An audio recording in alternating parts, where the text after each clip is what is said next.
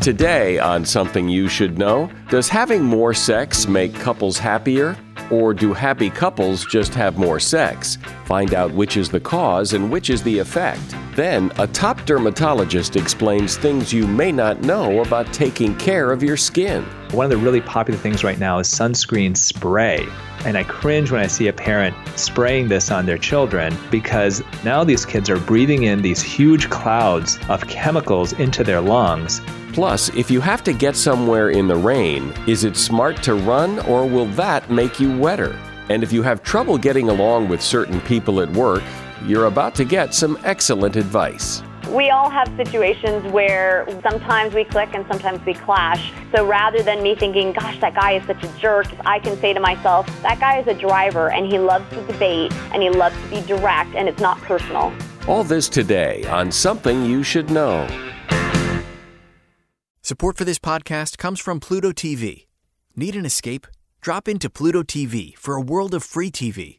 Stream hundreds of channels and thousands of movies and shows all for free. Yeah, free. No subscriptions, no fees. Binge on 24/7 channels of Narcos, CSI, Star Trek, and everything from hit movies to the latest news, comedy, live sports, and more. Download the free Pluto TV app for Android, iPhone, Roku, or Fire TV and start watching now. Pluto TV. Drop in. Watch free. Something you should know. Fascinating intel, the world's top experts, and practical advice you can use in your life. Today, Something You Should Know with Mike Carruthers. Hi, welcome. I have a little mystery on my hands maybe you can help me with. The last episode of this podcast, when it was published a few days ago, we had this big jump in the number of listeners who downloaded and listened to the program. And over time, over the last year and a half or so, we've had a nice steady increase in listenership. But as of the last episode, there was a big jump that day and the day after that. And I don't know why. I've looked on Google to see if maybe somebody wrote about the podcast or recommended it or wrote a review or something, and I couldn't find anything. So if you are listening to this podcast and you started listening with the last episode, drop me a note if you have a moment and tell me why, what prompted you, what you read or saw or whatever that prompted you to listen. So maybe I can figure out what happened. It would just be a nice mystery to solve. And it is a nice mystery to have. My email address is mike@somethingyoushouldknow.net. First up today, we're going to talk about sex and happiness. You've likely heard from books and self-help experts that increasing intimacy can make a couple happier. Simply put, having more sex will lead to more happiness. Well, maybe and maybe not. There's something called reverse causality. And that may explain the relationship between intimacy and happiness, according to research from Carnegie Mellon University. What they found in surveying couples is that happier couples have more sex. In other words, it isn't the sex that's making couples happier, it's happiness that's causing couples to have more sex. And in fact, simply having more sex did not make couples happier, in part because the increased frequency led to a decline in wanting for and enjoyment of intimacy. So instead of focusing on increasing the number of intimate encounters, couples may be better off to work on creating an environment that sparks their desire and makes the intimacy they have more fun. And that is something you should know. Of course you know, everyone knows, that it's important to take good care of your skin. But what does that mean exactly? And could you be doing things to your skin that you think are good for it that maybe aren't? Here to offer some sound advice is Dr. Anthony Youn, Y-O-U-N. Dr. Youn is a dermatologist and board-certified plastic surgeon. He is the host of the podcast, The Holistic Plastic Surgery Show. He's an award-winning author of the book The Age Fix and an anti-aging expert. He is considered one of the nation's foremost experts in looking younger with and without surgery. Welcome, Doctor. Thank you. It's my pleasure. So what should I know about my skin that maybe I don't know about what it is, what it does, what it doesn't do, what I should do? Give me some education here.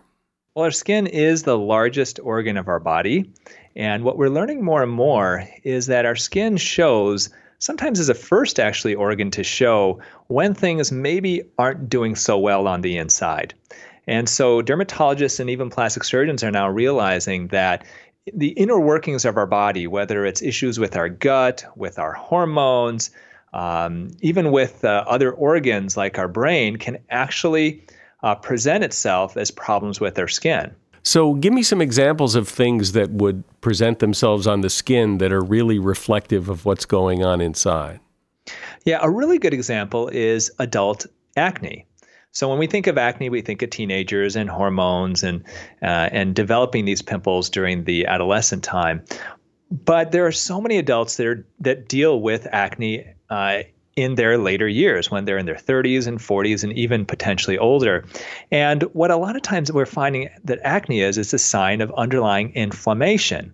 Inflammation caused by many different factors. One thing that I recommend for my patients, if they say, hey, I'm an adult, I've got some acne, what should I do? The first thing I ask them is, do you drink dairy? Do you eat dairy? Dairy can be very inflammatory to our bodies, the casein in it, the lactose. And that is one of the things that we find is if you take people off of dairy quite often as adults, they find their acne improves.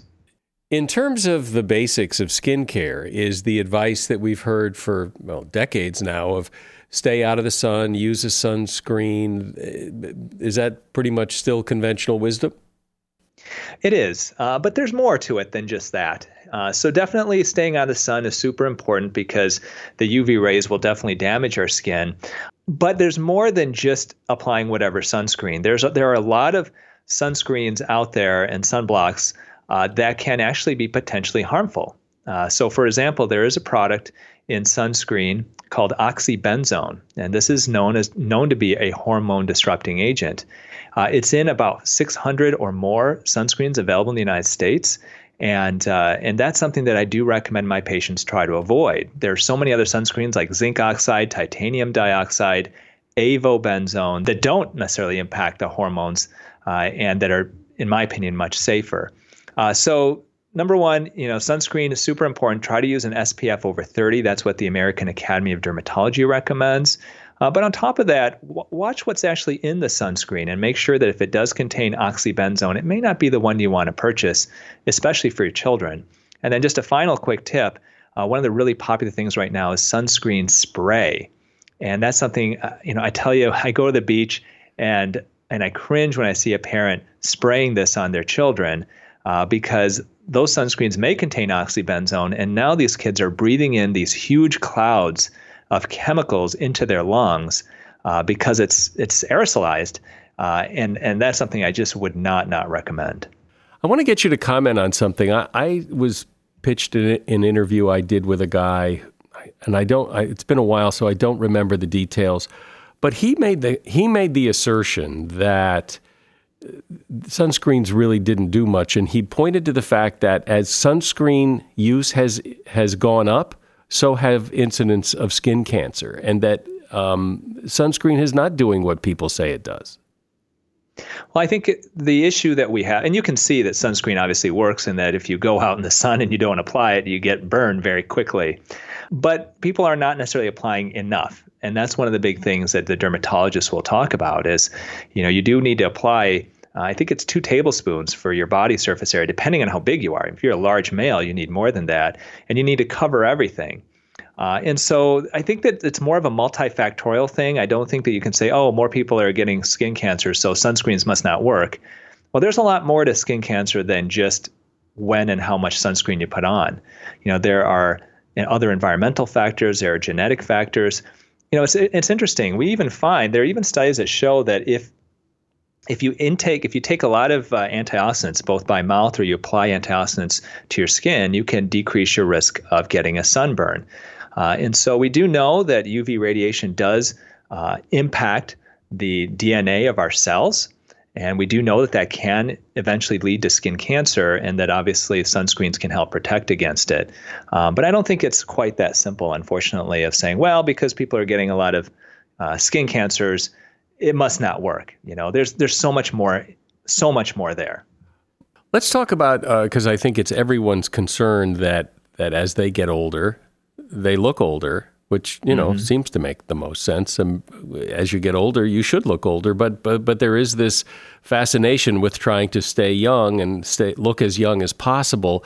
So what helps and what doesn't help? I imagine staying out of the sun helps, but what else besides that is important to looking younger?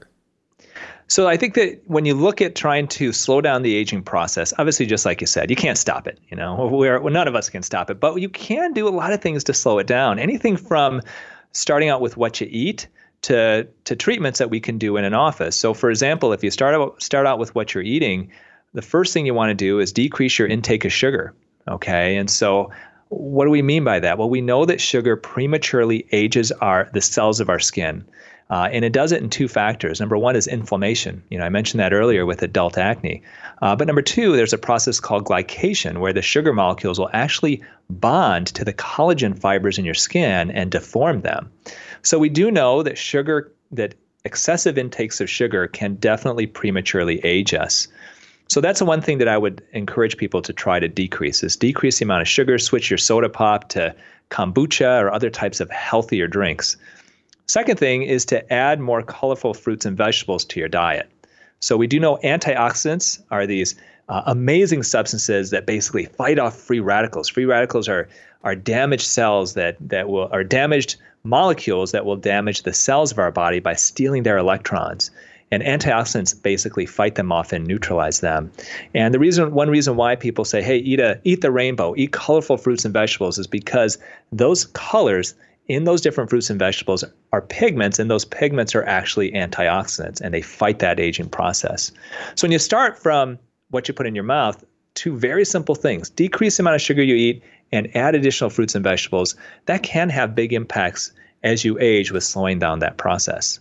And when you decrease the amount of sugar that you eat, does it reverse what's been done, or it stops getting worse from here? There's no studies that will show how much reversal it can do. I think it will improve your health overall. So in that way, you may look at it that way, but it's not going to necessarily make age spots go away or wrinkles go away. It's going to be more of slowing down the process, versus reversing. Now, there are things we can do to reverse, and I'll mention those to you today. But those are the act of changing your diet can definitely improve your health, and that will show in your skin. And I have had patients who've changed their diet, and you look at them and go, wow, you're glowing. It doesn't make wrinkles go away, but they just look healthier, more vibrant. Their skin looks brighter. I'm speaking with dermatologist and plastic surgeon Dr. Anthony Yoon. He is author of the book The Age Fix, and he is also host of his own podcast you can listen to wherever you listen to podcasts, and it is called The Holistic Plastic Surgery Show. As every business owner, manager, entrepreneur, and office worker knows, the days of a business phone sitting on a business desk to make business calls, those days are gone. Everyone is on the go, working from home, and using their personal cell phones for business. The concept of the business phone has to change, and it has at Phone.com. Phone.com makes all your phones work together efficiently, exactly the way you want them to. They'll provide you with business phone numbers you can connect to any device or use your existing numbers. Then you can add greetings and automated attendance, music on hold, call forwarding, call screening, and you don't have to give out your personal phone numbers for business. Your cell phone can become an extension of your business phone. They have so many features that will customize exactly to your needs. They also have video meeting and conferencing without the usual hassle it takes to set up video conferences. And Phone.com voice and video solutions are certified HIPAA compliant. If phone communication is an important part of your business, Phone.com is an easy and affordable way to get your phones exactly the way you want. Go online now at Phone.com and you can be making calls in minutes. That's PHONE.com. Or you can call them at 877-PHONE-10. And for my listeners, use promo code SOMETHING to receive 20% off your first 3 months. Again, that's Phone.com or call 877-PHONE-10. Promo code SOMETHING. Check them out at Phone.com and see how they can help you. Support for this podcast comes from Wild Turkey Kentucky Straight Bourbon Whiskey. Let's tune in to their one-on-one with Jamal, a real bartender from Old Fourth Ward in Atlanta. I'm making you an old-fashioned today with Wild Turkey Bourbon 101. It just really stands up very well in a classic cocktail like the old-fashioned. It has that perfect boldness. Wild Turkey. Wild Turkey Distilling Company, Lawrenceburg, Kentucky. Copyright 2020, Campari America, New York, New York. Never compromise, drink responsibly. So, Dr. Yoon, let's talk about reversing the effects of aging, if that's possible. What can people do? All right, so reversing, very simple things. One thing you want to do is exfoliate your skin regularly. So exfoliating basically means that you are removing the upper layer of dead skin cells. And so when we're young, our skin turns over every 6 to 8 weeks. So when we develop a new skin cell in the base of our skin, and by the time it kind of divides and goes up to the surface of the skin and it gets sloughed off, it's about 6 to 8 weeks. However, as we get older, Mike, our skin, that turnover starts to slow down. And it takes anywhere from 10, 12, even 14 weeks for our skin to turn over. And as you can imagine, that causes this clumping up of dead skin cells on the surface. And that's one reason why, as we get older, our skin feels rougher, it feels drier, it doesn't look as vibrant. Well, by exfoliating your skin, by removing that upper layer of dead skin cells, and you can do it mechanically or chemically, by removing that upper layer of dead skin cells, it actually will not only create an immediate effect of smoothing the surface of your skin, but it sends a cellular signal to the deeper layers of the skin to cause it to turn over more quickly. So that's something that if you exfoliate regularly, 2 to 3 times a week, if you've got quote unquote normal skin, maybe once a week if you have sensitive skin, that can get your skin looking healthier and more vibrant, sometimes within just a few weeks. The second thing that I would recommend as far as something you can do at home is a retinol cream. And a retinol cream, if you had to pick one anti-aging cream that is the best of all, it is retinol. You know, it's known to reverse aging, to tighten skin, to reverse age spots, and even reverse early pre-skin cancer. So if you buy one anti-aging cream, do a retinol and apply it at night before you go to bed. Can you make some recommendations, at least in general, of products that work? Because I imagine there's an awful lot of products that can exfoliate your skin, and there's probably a lot of retinol creams. I wouldn't know where to begin. Yeah, so first thing I would recommend for exfoliation would be to, some people do like a Clarisonic type device, like a handheld electronic device with a rotating brush on it.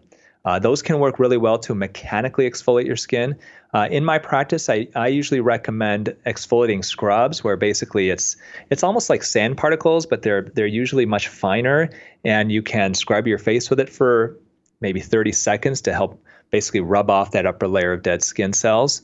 I have one on my website, dryoononline.com, that's natural, that has natural and organic ingredients that we recommend. Another way, though, that you can do it is you can go and do at-home chemical peels. There are very mild chemical peels that a lot of companies have. Some people will do it with microdermabrasion in a dermatologist's office, that type of thing. For retinol, really, the vast majority of skincare companies have a retinol-based cream. And usually they'll actually say on the actual cream that it's retinol. So just look for that. I recommend looking for products that contain natural and organic ingredients. I'm also all about cruelty-free. So look for those types of seals. Once again, I have my own product line, Yoon Beauty, where we do have a nice retinol moisturizer. But once again, you can find lots of them at the drugstore too. Is there such thing as a safe tan, or is if you tan your skin, you're damaging your skin? The only safe tan is one that comes out of a bottle, is a fake tan or spray tanning. So every time you tan the skin gets darker, and it's because of the damage to the melanin by the UV radiation. And so in general, the less tan you are, the better. But a caveat to that, Mike, is I do believe that getting some sun is therapeutic. Okay, I'm not a dermatologist that has white, pale skin that never gets any sun. I think that's excessive. I do think we need to also consider it from a holistic perspective, in that there are studies that show that going out in nature, getting the sun on your face, getting your feet in the sand can improve not only your moods, but can even potentially improve your health. I often hear commercials on the radio and TV for non-surgical, what seem like non-surgical facelifts. So talk about that. What's that about? Well, I think it depends. And it really comes down to expectations. So one of the things that I recommend for patients, I get a lot of patients ask me, Dr. Yoon, what is the best bang for my buck? I want to turn back the clock. And I understand that I've got to eat better. I got to put stuff on my skin, but what can I do? One of the things that we recommend is called IPL, intense pulse light treatments. And it's similar to a laser, but what it does is it targets brown spots, sunspots, age spots, liver spots, multiple names for the same thing, to really lift that pigment and get rid of it.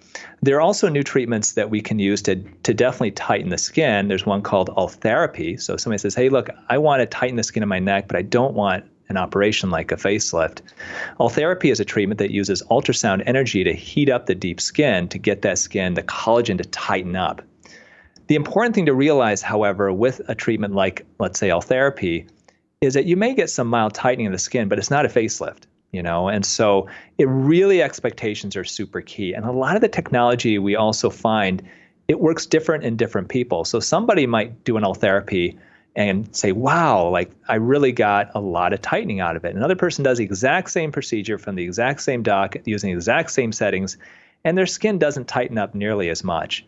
And so when we go into these non-surgical treatments, yes, a lot of them can work, but you really got to be careful in making sure that your expectations are in line with what they can do, and understand that there's definitely more individual variation. If I do a tummy tuck and I say, okay, I'm going to remove, a diameter of 12 inches or 12 centimeters of skin from you, then that's what we're going to remove. It's measurable, it's defined. But if we do a laser treatment to the tummy, well, we can't tell you how much it's going to tighten up. It really comes down to how your skin reacts to it.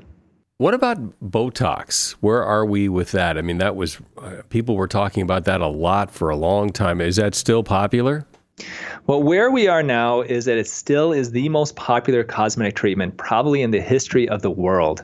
So according to the Aesthetic Society last year, there were nearly 5 million people that underwent Botox injections, and those numbers are actually continuing to rise. The issue that we have, and the other thing that's really popular now, are filler injections. So there's two injectables that are super popular, Botox being number one, and what that does is it weakens muscles. So we have certain wrinkles of our face that are created by muscles that are flexing and crinkling, and those are typically the wrinkles of the upper face, like the forehead wrinkles and the crow's feet, and then the frown lines between the eyebrows. Botox is a good treatment for that because it causes those muscles to stop contracting and weaken, and then smooth those wrinkles out. Fillers are used to fill in lines, and those are where people really go wrong, because that's when you see Hollywood, you see somebody come in and their face looks all puffed up and unnatural and stiff, because people are taking this idea of adding volume and they're taking it to the nth degree. They're going nuts with it, and that's where people have to really back off. I mean, a little filler may be nice, but a lot of filler makes you look plastic. And what is this filler made of? What are you sticking in your body? Yeah, there are a number of different kinds. The most common one is called a hyaluronic acid, and this is not an acid that burns you. It's actually a moisturizer of our skin, and it's synthesized basically to last anywhere from 6 months up to a couple of years. The way I describe it to my patients, it's like liquid skin. One huge reason why, if you're going to do that I recommend, is we do have an antidote to it. We have something we can inject into that area that can literally melt it away sometimes literally within seconds. Great. Well, it seems there's a lot we can do to keep our skin looking good, both from the inside and the outside. If you want kind of a summary of some of the things, I'd recommend decrease your intake of sugar, eat colorful fruits and vegetables, use a retinol cream, exfoliate regularly, and then look into maybe IPL treatments. And Botox still is king. I mean, really, you do it judiciously, you do it conservatively, and it can really make big impacts on your appearance. Dr. Anthony Yoon has been my guest. He's a dermatologist, board-certified plastic surgeon. His podcast is called The Holistic Plastic Surgery Show, which you can find wherever you listen to podcasts, and there's a link to it in the show notes. And his website is dryoononline.com. It's DRYOUN, dryoononline.com. And the name of his book is The Age Fix. There is a link to that as well in the show notes. Thank you, Doctor. Thanks, Mike. Appreciate it. Do you own or rent your home? Sure you do. And I bet it can be hard work. You know what's easy? Bundling policies with Geico. Geico makes it easy to bundle your homeowner's or renter's insurance along with your auto policy. It's a good thing, too, because you already have so much to do around your home. Go to geico.com to get a quote and see how much you could save. It's Geico Easy. Visit geico.com today. That's geico.com.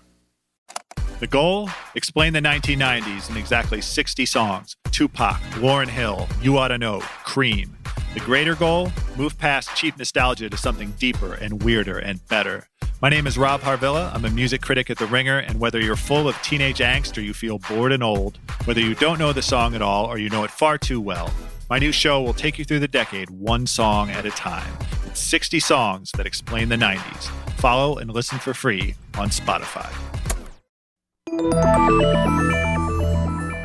It's human nature to gravitate towards people we like and who are like us. But when you go to work, you're put together with and have to work with people you may not like, who are nothing like you and who you don't necessarily get along with at all. So what do? Well, that's what Kim Christford is here to discuss. Kim Christford works for Deloitte, the accounting, consulting, and advisory firm, and she is co-author of a book called Business Chemistry: Practical Magic for Crafting Powerful Work Relationships. Hi, Kim. Thanks for being here. Thank you for having me. I've always been interested and curious about how people, get along or don't get along at work because of the somewhat random nature of how people are thrown together in a workplace and told to, get along and work together. Is that the core of what you're addressing here? That is the essence of it. And in fact, that's why we chose the name Business Chemistry. This is really about the ways that people connect. And what we were trying to do with the system and with the book is make that more of a science so that we're not guessing about how to connect with different individuals. We really have a sense of where they're coming from, how they process differently so that we can connect more effectively. And as obvious a question that this may seem, what's the difference between business chemistry and just plain old chemistry you create with people outside of work? There are going to be a lot of similarities because humans are humans, but in a business context, you're dealing with specific things like decision-making and risk-taking and whether you want a spreadsheet or whether you want PowerPoint or whether you want to brainstorm or whether you want to work alone in an office. And so what we've done is we've translated some very universal human tendencies into a work setting. And in every work setting, there are different people with different personalities, different styles, different everything. So what do you do with that? How do you begin to make this all work together? I think what's challenging about working style is that oftentimes we forget that there are differences, even though what our research shows is there's 4 distinct styles and they're in about equal proportions, so 25% across each of them. And yet, in a work environment, you sort of default to the golden rule and you sort of assume that people are going to want to do things the same way that you do. And that leads to a lot of unnecessary conflict because instead of me saying, okay, you're a guardian and I'm a pioneer and that's why we're talking about this differently, I'm saying to myself, gosh, this guy just doesn't get it. Like, why isn't he able to pick up on this? Or why can't he make decisions quickly? Or why won't he take risks? And so the first thing we were trying to do with this is to really raise awareness around the fact that these styles do exist and how to recognize them quickly in a workplace. So what are those 4 styles? So you have the pioneer that's all about possibilities and blue sky thinking. They're the big ideas people. You've got their opposites, the guardians, which are really about stability. Let's get the details right. Let's focus on tried and true. Then you have the drivers, which are all about challenge, very analytical, very goal-oriented. And then you have their opposites, the integrators, which are really about connection, both connection between people, but also connecting ideas. And everybody, by the way, is a mixture of all 4 of these types, but most people tend to be characterized by 1 or maybe 2 of them. And in a perfect world, is it better for people to work with their own type, or is it better for people to work with another type that would challenge them theoretically? It often feels easier to work with somebody of your own type because you naturally are approaching it the same way. You'll have this way of thinking that's very aligned. But in fact, you often get the most benefit from somebody who's different and even your opposite. I like to think about these things as, The opposites is very oppositional. It sounds conflict-oriented, but if you think of them instead as complements to one another, they're puzzle pieces that fit together. And so even though me as a pioneer, it might be easier for me to work with somebody who wants to brainstorm and come up with great ideas, I really need to partner with somebody oftentimes who's not like that. And in fact, my co-author, Suzanne, is my opposite. And that combination was partly what made our work so effective and so powerful. We each brought strengths that the other didn't have. And so when you know this, what on a very practical level, maybe an example or two would help so what do you do with it? How do you now that we know this, what's next? There's two basic ways to apply this. One is in your one-on-one interactions, and one is how you think about either the teams you're on or the teams you're leading. So in a one-on-one, you ideally want to flex and match the person and meet the person somewhere in the middle. And so for Suzanne and I, for example, I'm going to be coming up with a million ideas and quickly making decisions and throwing a lot of stuff out. And Suzanne is going to be the one who's sort of putting the brakes on and saying, let's check all this and get to the details. And so practically what this looks like is a bit of a negotiation. I'll say to Suzanne, I know that you need some time to think about this and that you have to get something done by such and such a date, so I'll commit to do that for you. And Suzanne will say to me, I get it, we don't have time to do as much analysis as I want on this, and so, we can move a little bit faster. So each of us tries to meet in the middle a little bit. It's harder in a team environment because you're not just dealing with a single other person, you're dealing with many people. And because, as I mentioned, there's a mix of all the types across the business population, chances are you're going to have multiple different perspectives in the room. And then it's a matter of figuring out, how do I make sure that each of these types has the conditions they need to bring their best? So for instance, for my guardians, I need to get them an agenda in advance of a meeting so that they have time to process and be prepared. For my drivers, I better make sure that we get to the point quickly and that there's an outcome. The meeting needs to actually result in something happening. For my pioneers, I need to give some chances for them to explore different options and maybe brainstorm some possibilities. And for my integrators, I need to give them time to get context and maybe socialize the ideas with a few people. They really want to collaborate and they want to get buy-in. So by recognizing those bare minimums, if you will, for all the types, I can compose something as a manager or leader that's going to allow people to play to their strengths. But what about what you need and getting that from those people? Exactly. So in most situations, you may not have the luxury to just say, here's all the things I want to have. However, I will say that just starting to talk about this in the way that we're doing right now by saying, actually, I'm a pioneer, and so I'm gonna be rushing forward with things and coming up with ideas, but stop me if you need more details. So I'm acknowledging that I'm a certain way, and I'm putting it on them to tell me if that's not going to work. And so it is hard for people to flex sometimes, and certain styles can be less aware as well. And so being able to start a conversation and have a language around this can be really helpful to let the group self-regulate and say what it needs to be successful. How important is it, or how does it fit into the mix as to whether or not you like these people? Do you have to like these people, or can you work with people who you don't click with, who you think, the guy's a real jerk, but he gets the job done?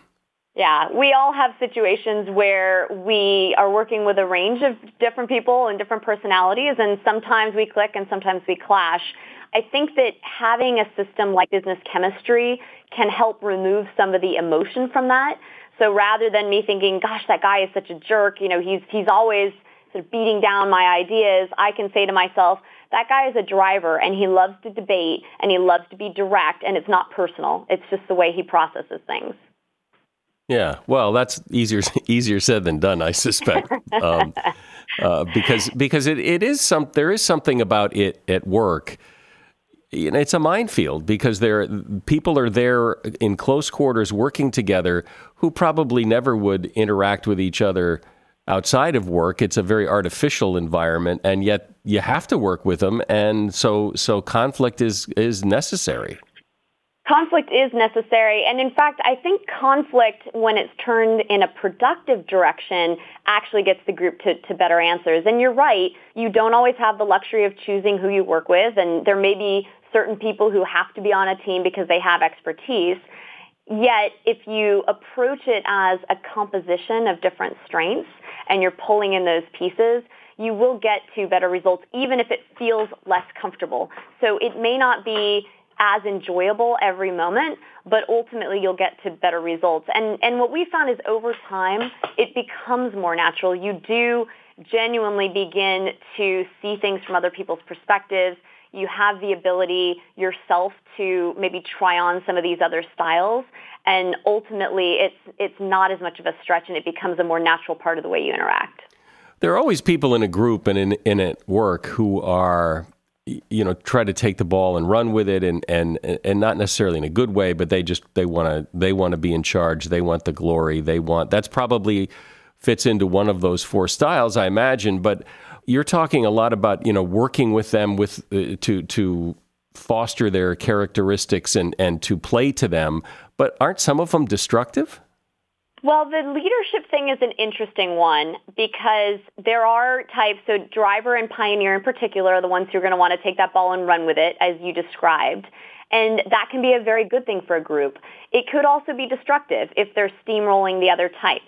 And I mention this because I think one of the destructive things that happens oftentimes is that the more extroverted types can talk over or through the others and not give them a chance to contribute. And so being very aware of those aspects of the dynamics to be able to ensure the contributions of everybody is essential. And you do that by doing what? Partly by recognizing that dynamic is there. So if I know that there's somebody in the room who's a guardian or who's an integrator, I'm going to make sure that I actively encourage them to contribute to a discussion, or perhaps I will solicit their input first. One of the things that can happen with a group of very dominant personalities is that you get sort of this cascade. So somebody will say something and then somebody piles onto that. And before you know it, the train has left the station and you have that guardian in the corner who has all of the details and all of the facts that are actually really essential to whatever the decision is that's being made, but they never had a chance to be heard.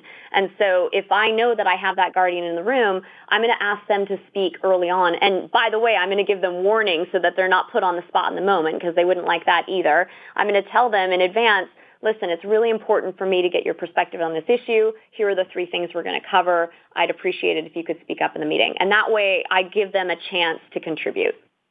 It does seem that, as you said, taking the emotion out of this is really helpful. And seems hard maybe in some situations where, people get emotional. This is their work. This is their livelihood. And sometimes people are difficult to work with. And I think it's really interesting about the introversion, extroversion, because I think that's really, how many of us have worked in places where, some people just try to dominate and other people would just rather sit in the corner and be left alone. And it's hard to see them working together. Absolutely. And it is really important to recognize that it's not just a matter of who speaks up and who doesn't. It's also what they do. And so if you can have, for instance, a guardian be the expert on something, that's really going to work well for them. They're very comfortable in that role. If you have an integrator be a coach or be the person who seeks input from a variety of stakeholders, that's a great role for them. And so people can lead in different ways. I think oftentimes we default to sort of the classic charismatic leader. And in fact, you do see in the C-suite in particular a dominance of pioneers. And that is fine for certain roles, and there's probably a combination of internal and external factors that leads to that. But when you look across organizations, you will see people leading in many ways with different career aspirations. And I think the trick is to, as much as possible, be able to tap into what's really motivating people and where they feel that they're strongest, and combine that to the common goals of the team. How do you identify people as one of these four primarily? Do people self-identify pretty well? If you ask them, here are the four types, let me explain them to you, and which one are you? Do they usually say and get it right, or does somebody else have to figure it out? People are actually pretty good at self-identifying, partly because this system was designed to be useful based on observation. So you don't need to take a test to be able to get a hypothesis for what somebody is. The way this system works is it's all mathematically derived. So we took all of the traits that we thought were relevant around decision-making and risk-taking and how people like to process information, and we performed a calculation on it, a statistical modeling, to have those cluster into patterns. And so if you think about it like a universe of traits, and the things that are clustered together and related to one another, those are like the constellations in your universe. And so if you are looking at this universe and you see a few stars in the sky, you're going to be able to say, I saw that. So they make decisions quickly, and they love brainstorming, and they're very comfortable taking risk. Chances are they're pretty high on the pioneer pattern. And you do this process of elimination to get you down to your starting hypothesis.